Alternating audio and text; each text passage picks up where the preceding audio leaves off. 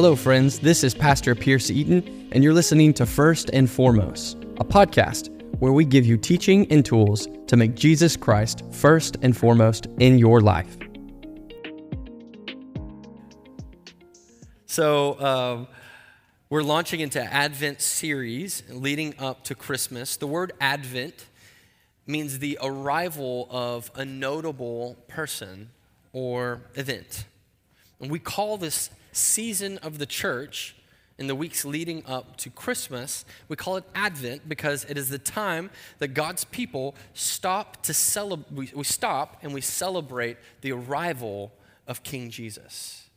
We do it in two ways. Advent is not just looking toward the birth of Christ that happened around 2,000 years ago. We also look at his second advent, his second coming. So we look at the birth of Christ, but we also know that Jesus is coming back to make all things right, and so we look toward that as well. And so that's what we're going to be going through over the next few weeks with an emphasis on Christmas. You guys know that I like Christmas a lot. You guys know that I would decorate my house in July. If you guys didn't think I was weird, but unfortunately we hold back on that and decorate November 1st. So our house has been decorated for a while. Some of you haven't decorated your home for Christmas yet, and that's okay. All right. Hey, so we're going to be in Matthew chapter 1. Every passage that we cover during Advent is going to be familiar to you because it's the story of Christ's birth. But we're going to be in Matthew chapter 1, and I want to highlight something that you maybe haven't really noticed in the angel's encounter with Joseph. And so I'm going to invite you to stand for the reading of God's word. Matthew 1, 18 through 23. The title of our sermon today is The Delight of Christmas. Look with me at verse 18.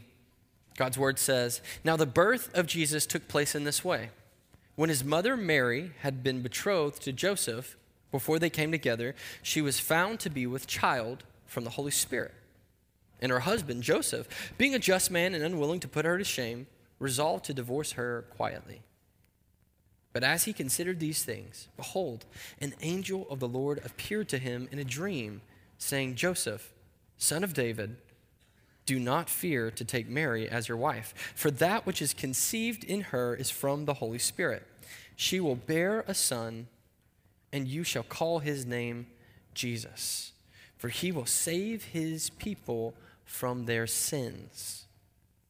All this took place to fulfill what the Lord had spoken by the prophet. 'Behold, the virgin shall conceive and bear a son, and they shall call his name Emmanuel,' which means God with us." Let's pray. Father, as we have read your word, Lord, we ask that you speak to us this morning, that we have ears to hear you, and that we respond, not with hard hearts,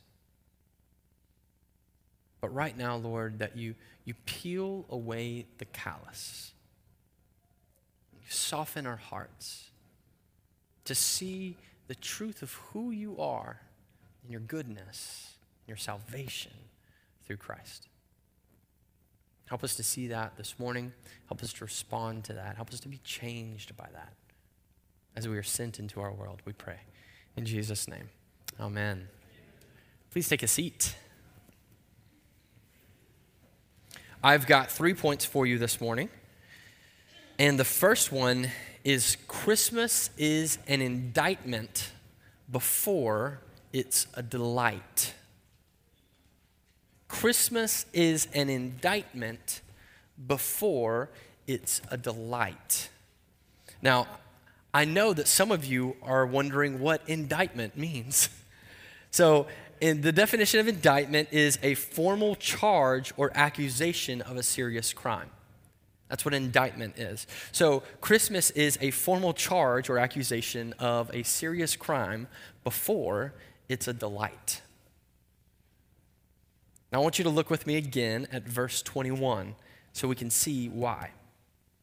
Verse 21 says, "She will bear a son, and you shall call his name Jesus, for he will save his people from their sins. This is the reason why Christ came.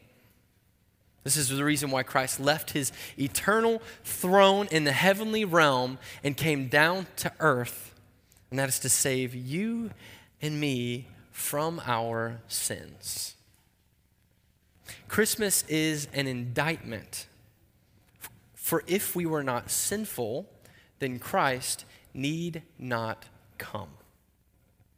But since Christ has come, is a declaration of our sinfulness. To illustrate this, when I was 11 years old, my family, we grew up doing Christmas big. We love Christmas, still do. And when I was 11 years old, I received a Christmas gift that I still remember to this day. It wasn't big. It was in my stocking. And normally my stocking gifts were like socks and toothbrush and underwear and maybe a little bit of candy and maybe a small toy. But this year, at 11 years old, I got something I had never received in my stocking before. It was a bar of deodorant.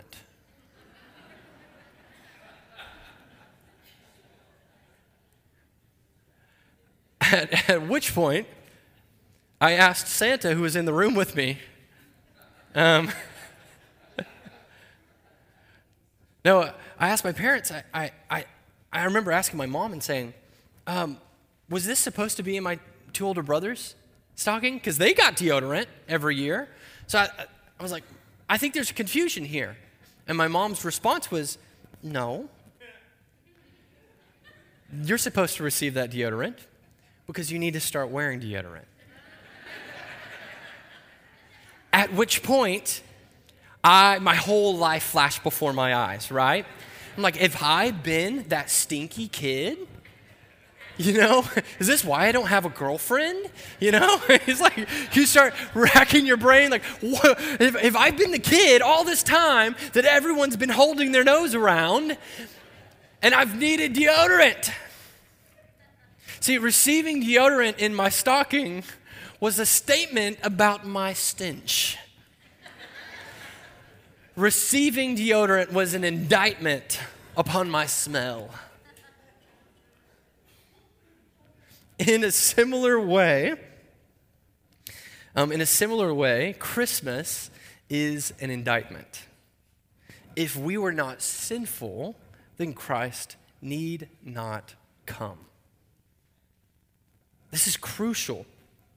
And we have to recognize Christmas as an indictment before it will ever truly become a delight. Before we can embrace the joy of Christmas and before we can delight in the sweet birth of Christ, we must first come to grips with the bitterness of our sin and brokenness. In order to rejoice at the coming of our Savior, we have to recognize that we need one. It's not sweet unless you need a Savior. Christmas is an indictment before it's a delight because Jesus came to save us from our sins and the payment and penalty for.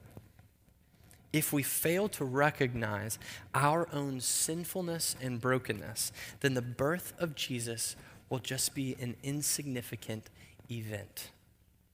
That's all it will be. We'll treat the birth of Christ like any non-believer who sees it as some fanciful story. However, if we grasp our own sin and brokenness, and if we understand our utter inability to save ourselves, then the birth of our Savior becomes a sweet delight. I hope that as you prepare your heart for Christmas over this holiday season, over the coming weeks, that you not get caught up entirely in all the frills. I think they're awesome things. I love all the frills of Christmas. But we have to first come to grips with the reality of Christmas. The birth of a Savior means you need one. We have to recognize that. The arrival of our Savior is only beautiful if we recognize we need saving. Now, this is a great, just knowing this truth is a great discipleship tool for parents to their little kids. So when you talk about Christmas, you don't talk about Christmas as some fanciful story. You talk about it as the reality of the indictment before it's the delight. We help our children. We help them know why Jesus came. We don't just talk about it as some cool story about a birth. Also, this is a great evangelistic opportunity because a lot of people are willing to talk about Christmas during this time of year. But if we understand the birth of Jesus is only significant because of Easter, then we can highlight that as we talk to our coworkers and our friends about Christmas things. We can pull out the idea that Jesus came because we need to be saved. It's an easy transition to a gospel opportunity and conversation. Christmas is an indictment before it's a delight. Point 2 this morning is that sin is bitter. Sin is bitter. When I started drinking coffee at 5 years old. Karen says that's why I have a lot of hair on my chest. Kidding. Even though that was what I told myself when I was a teenager. I was like, yeah, I'm going to drink it because I want hair on my chest. No, I wasn't really drinking coffee when I was 5. I mean, I did drink coffee, but it was like 90 to 95% milk and sugar and with a beep of coffee, right? I know some of you still drink your coffee that way. And so the thing about that is that I drank coffee, sort of, you could call it coffee, that way because I couldn't handle the bitterness of coffee. As a 5-year-old, I couldn't handle it, but I liked the flavor of it, so I had to water it down in other ways to cut the bitterness out. And then when I became a teenager, I eventually grew to where I could drink coffee like a normal human. It's like a little bit of cream and a little bit of sugar. As I drank coffee and got a little bit older, I got more desensitized to the bitterness. And then I got to college. Nothing will teach you how to drink black coffee more than an empty pocketbook, right? When you don't have any money to buy cream or sugar, but your roommate makes coffee, then you drink it black. And I got used to that. And the more that I drank black coffee, in fact, the first time I drank black coffee, it tasted absolutely terrible. And then the more that I drink black coffee, the more I got used to it, the more I got desensitized to the bitterness. And that's really how bitter foods work.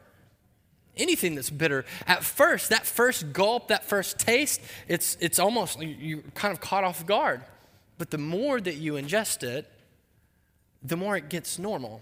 The more desensitized you get to it, the more common it gets, the less you recognize its bitterness. Well, I believe, and I bring this up because this is the same thing with sin. At first, we feel convicted and repulsed by some sin that we commit. But as we commit it over and over and over, our heart becomes calloused. We become desensitized to the bitterness of our sin.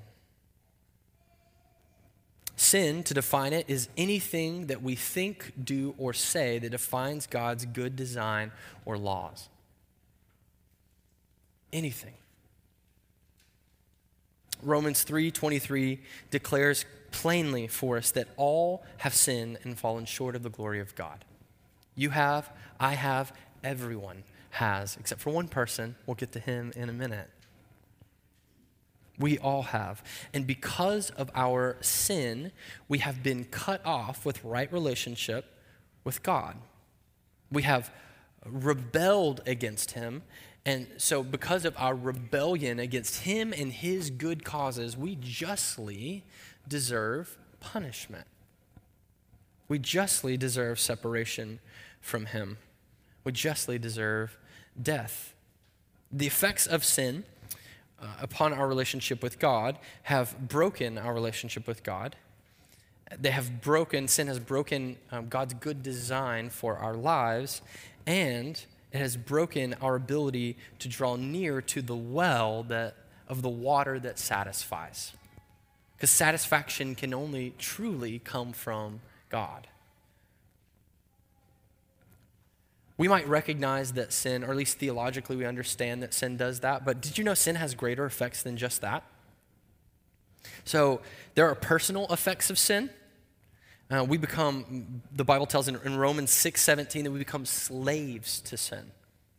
Romans 1:18 through 23, which is a beautiful passage of Scripture, states that sin distorts our perception of reality, our hearts become darkened, and we deceive ourselves.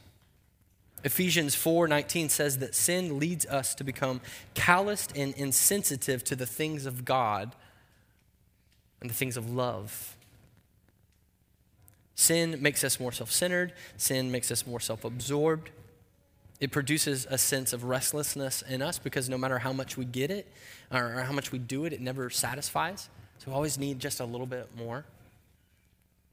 There are great personal effects, consequences to sin, but also it affects us socially too. So sin has great social consequences and effects. It leads to a pattern of competition and comparison. And some of us in this room have a real problem with comparison. Sin breeds apathy in our hearts towards others. Goodness, we find ourselves struggling to empathize and genuinely care for others because we're so self-absorbed. Everything in life is about us. It degrades our ability to be to be humble. It degrades our ability to live with humility. We suddenly find ourselves primarily concerned about our personal desires and our reputation and our opinions and our perspectives. We're only interested in others as long as it serves us. Sin leads us to reject genuine authorities in our lives because if our security is found in our possessions or our accomplishments or what people think of us, then any outside authority is a threat to that, including God. And socially, sin ultimately damages our ability to love others sacrificially. Sin has great consequences.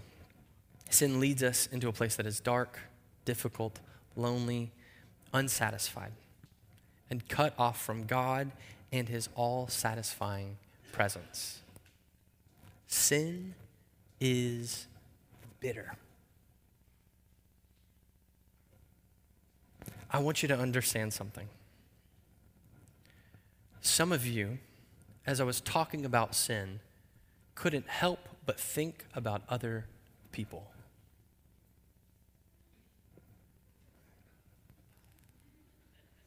God's not saying this to someone else. We can easily sit here and think about sin, spend our time thinking about sin, and do nothing but think about others. But I want to tell you that it's only a sinful and deceitful heart that will think entirely of other people's sins before we ever think of the self. Psalm 51:17 says, "The sacrifices of God are a broken spirit, a broken and contrite heart, God, you will not despise." Sin is bitter. We have to understand that. Because the sweetness of salvation in Christ will never be sweet unless we understand the bitterness of sin and our brokenness, which is point 3 this morning. Salvation is sweet. Sin is bitter. salvation is sweet.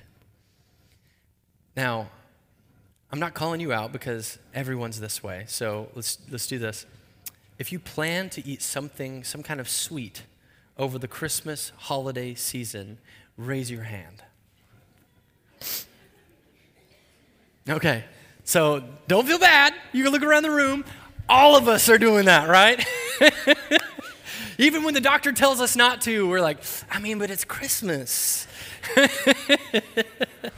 So yesterday, the Young Families Sunday school group did a Christmas cookie social. And boy, that was good. I ate like 14 cookies, as did all of us. Stop judging. We all did it together in the name of Jesus. That means the calories don't count, right? No. So we are in the season of sweets. So there was a survey done this year with 2,000 respondents about Christmas holiday sweets. 76% of Americans said that they plan to eat sweets over the holiday season, which just means that 24% of them are going to end up doing something they didn't plan to do. Because I think 100% of Americans eat sweets over the holiday season. 52% of respondents said that eating sweets is their favorite part of the Christmas holiday season. That means 52% of you in this room, that's your favorite part of Christmas, is eating sweets. Oh, goodness. Okay, so this is the part I wanted to share with you. This is why I'm sharing this. To make you, I'm sharing this to make you feel better, okay? Not to make you feel bad. The survey revealed the average American, buckle your seatbelt, eats 26 cookies, 25 pieces of candy, 12 pieces of pie, 13 brownies, 13 cupcakes, and 13 caramels over the Christmas holiday season on average. You said, who was counting? Evidently these people were. So, yeah, goodness, I know, that's right. So, sweets and Christmas just go together like peas and carrots, right? They do, though. Christmas and sweets go together. So you might have some kind of tradition with Christmas sweets. One of the traditions we always had growing up is my dad on Christmas morning would make homemade donuts. Yeah, it's pretty cool. They were always really, really good. We loved them, and he only ever made them for Christmas morning. That was it. Except for there was one year that he, weirdly enough, decided to put mustard in the glaze.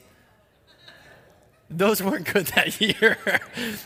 But the rest of the years, they were great. I don't know. We can ask my dad one day when he's here.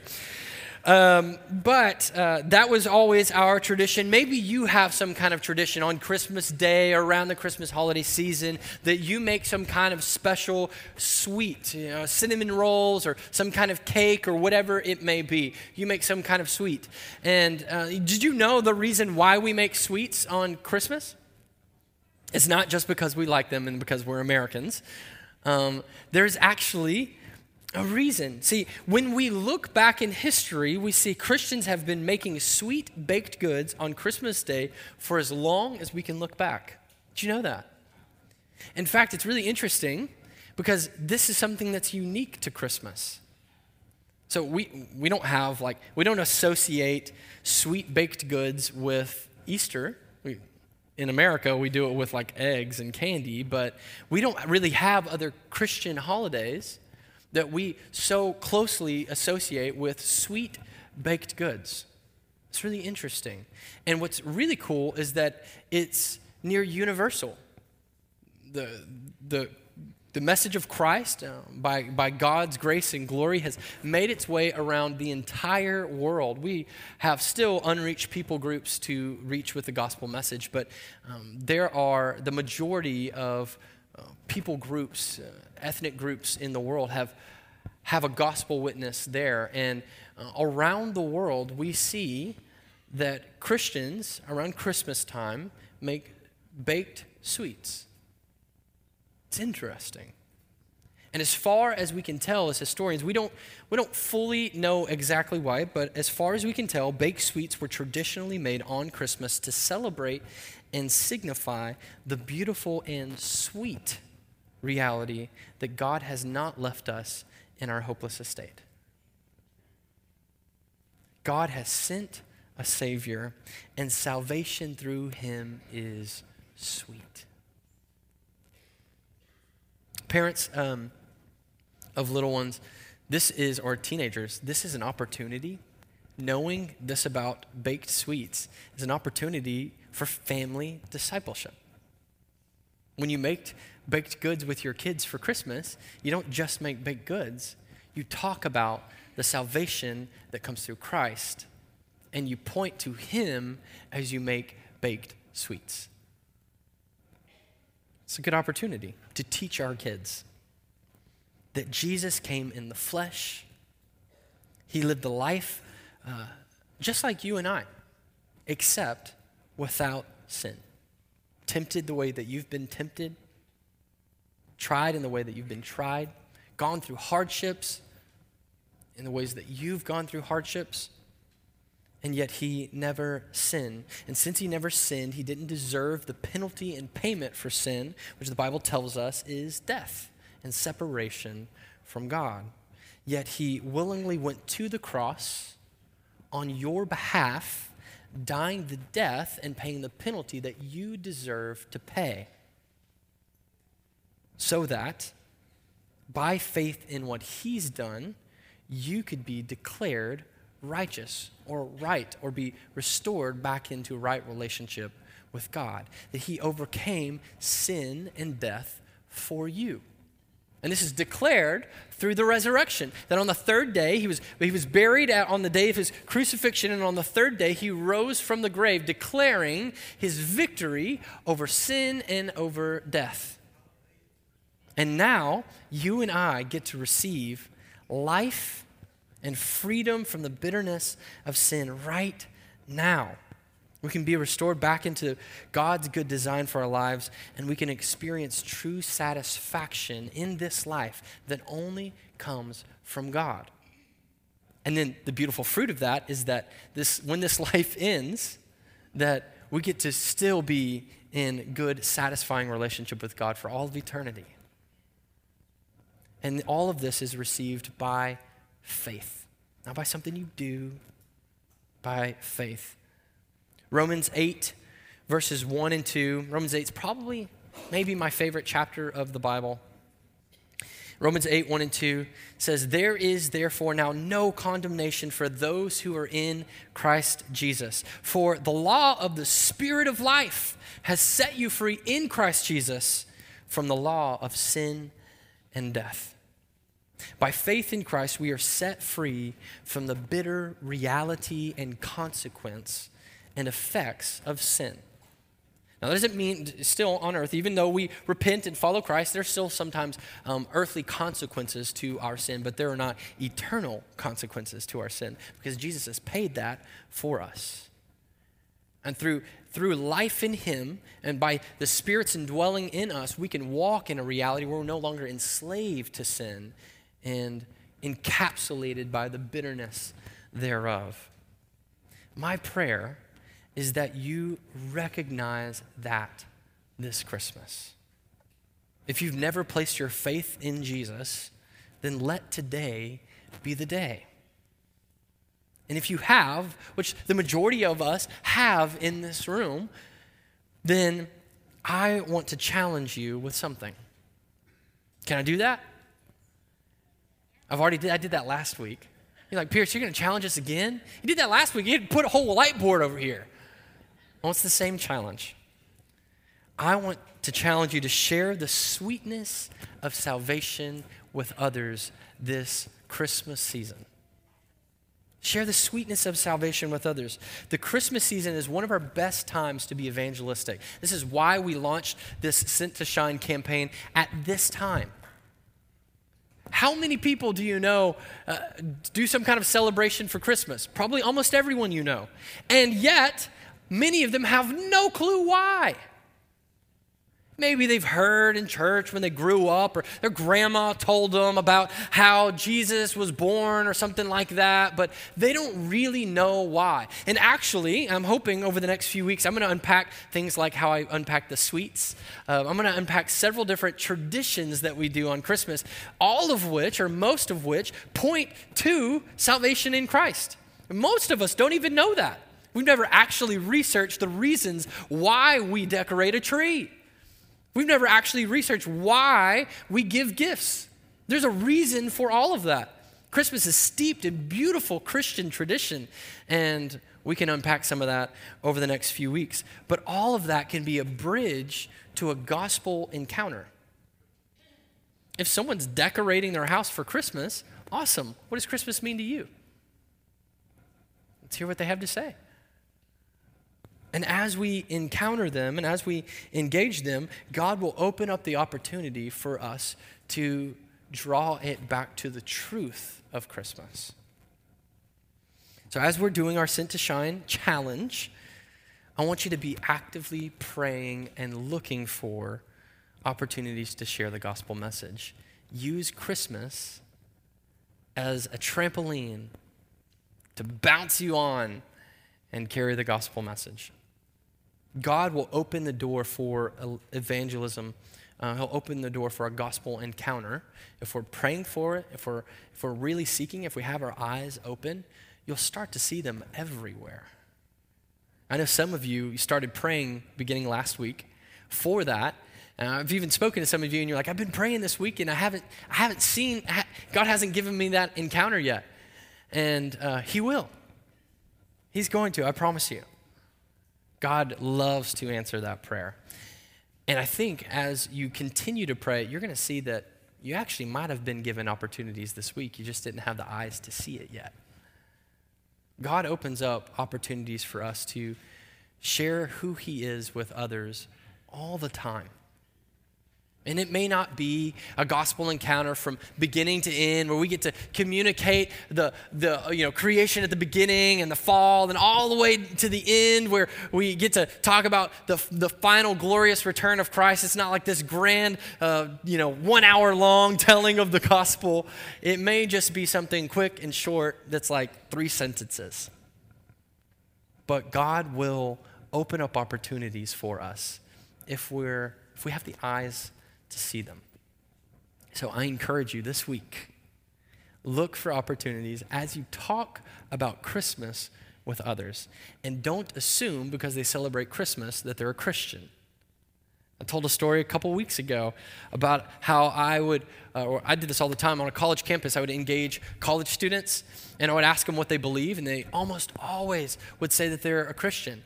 And I could have very easily said, oh, okay, well, since you're a Christian, like, it's good to meet you, Christian. I'm a Christian too. Well, let's go out there and reach people. But instead, I would just ask the question, what does it mean to be a Christian? They didn't know what I believe at that point.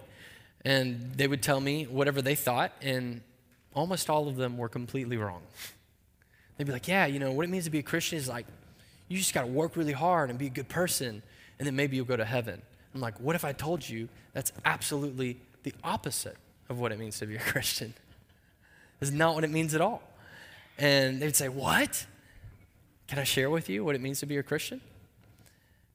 Assuming that people are believers is not a good idea. Let's use Christmas as a springboard to share the good news of who Jesus is, that Christmas is an indictment before it's a delight, that sin is bitter, and that salvation is sweet, and it only comes by Jesus Christ. Stand with me. Let's pray. We're going to continue worshiping. We're going to do so through music. Father, you are good, and we thank you for your goodness, the sweet grace that we receive in Christ. We don't deserve it. We couldn't earn it. But Lord, we gladly receive it by faith.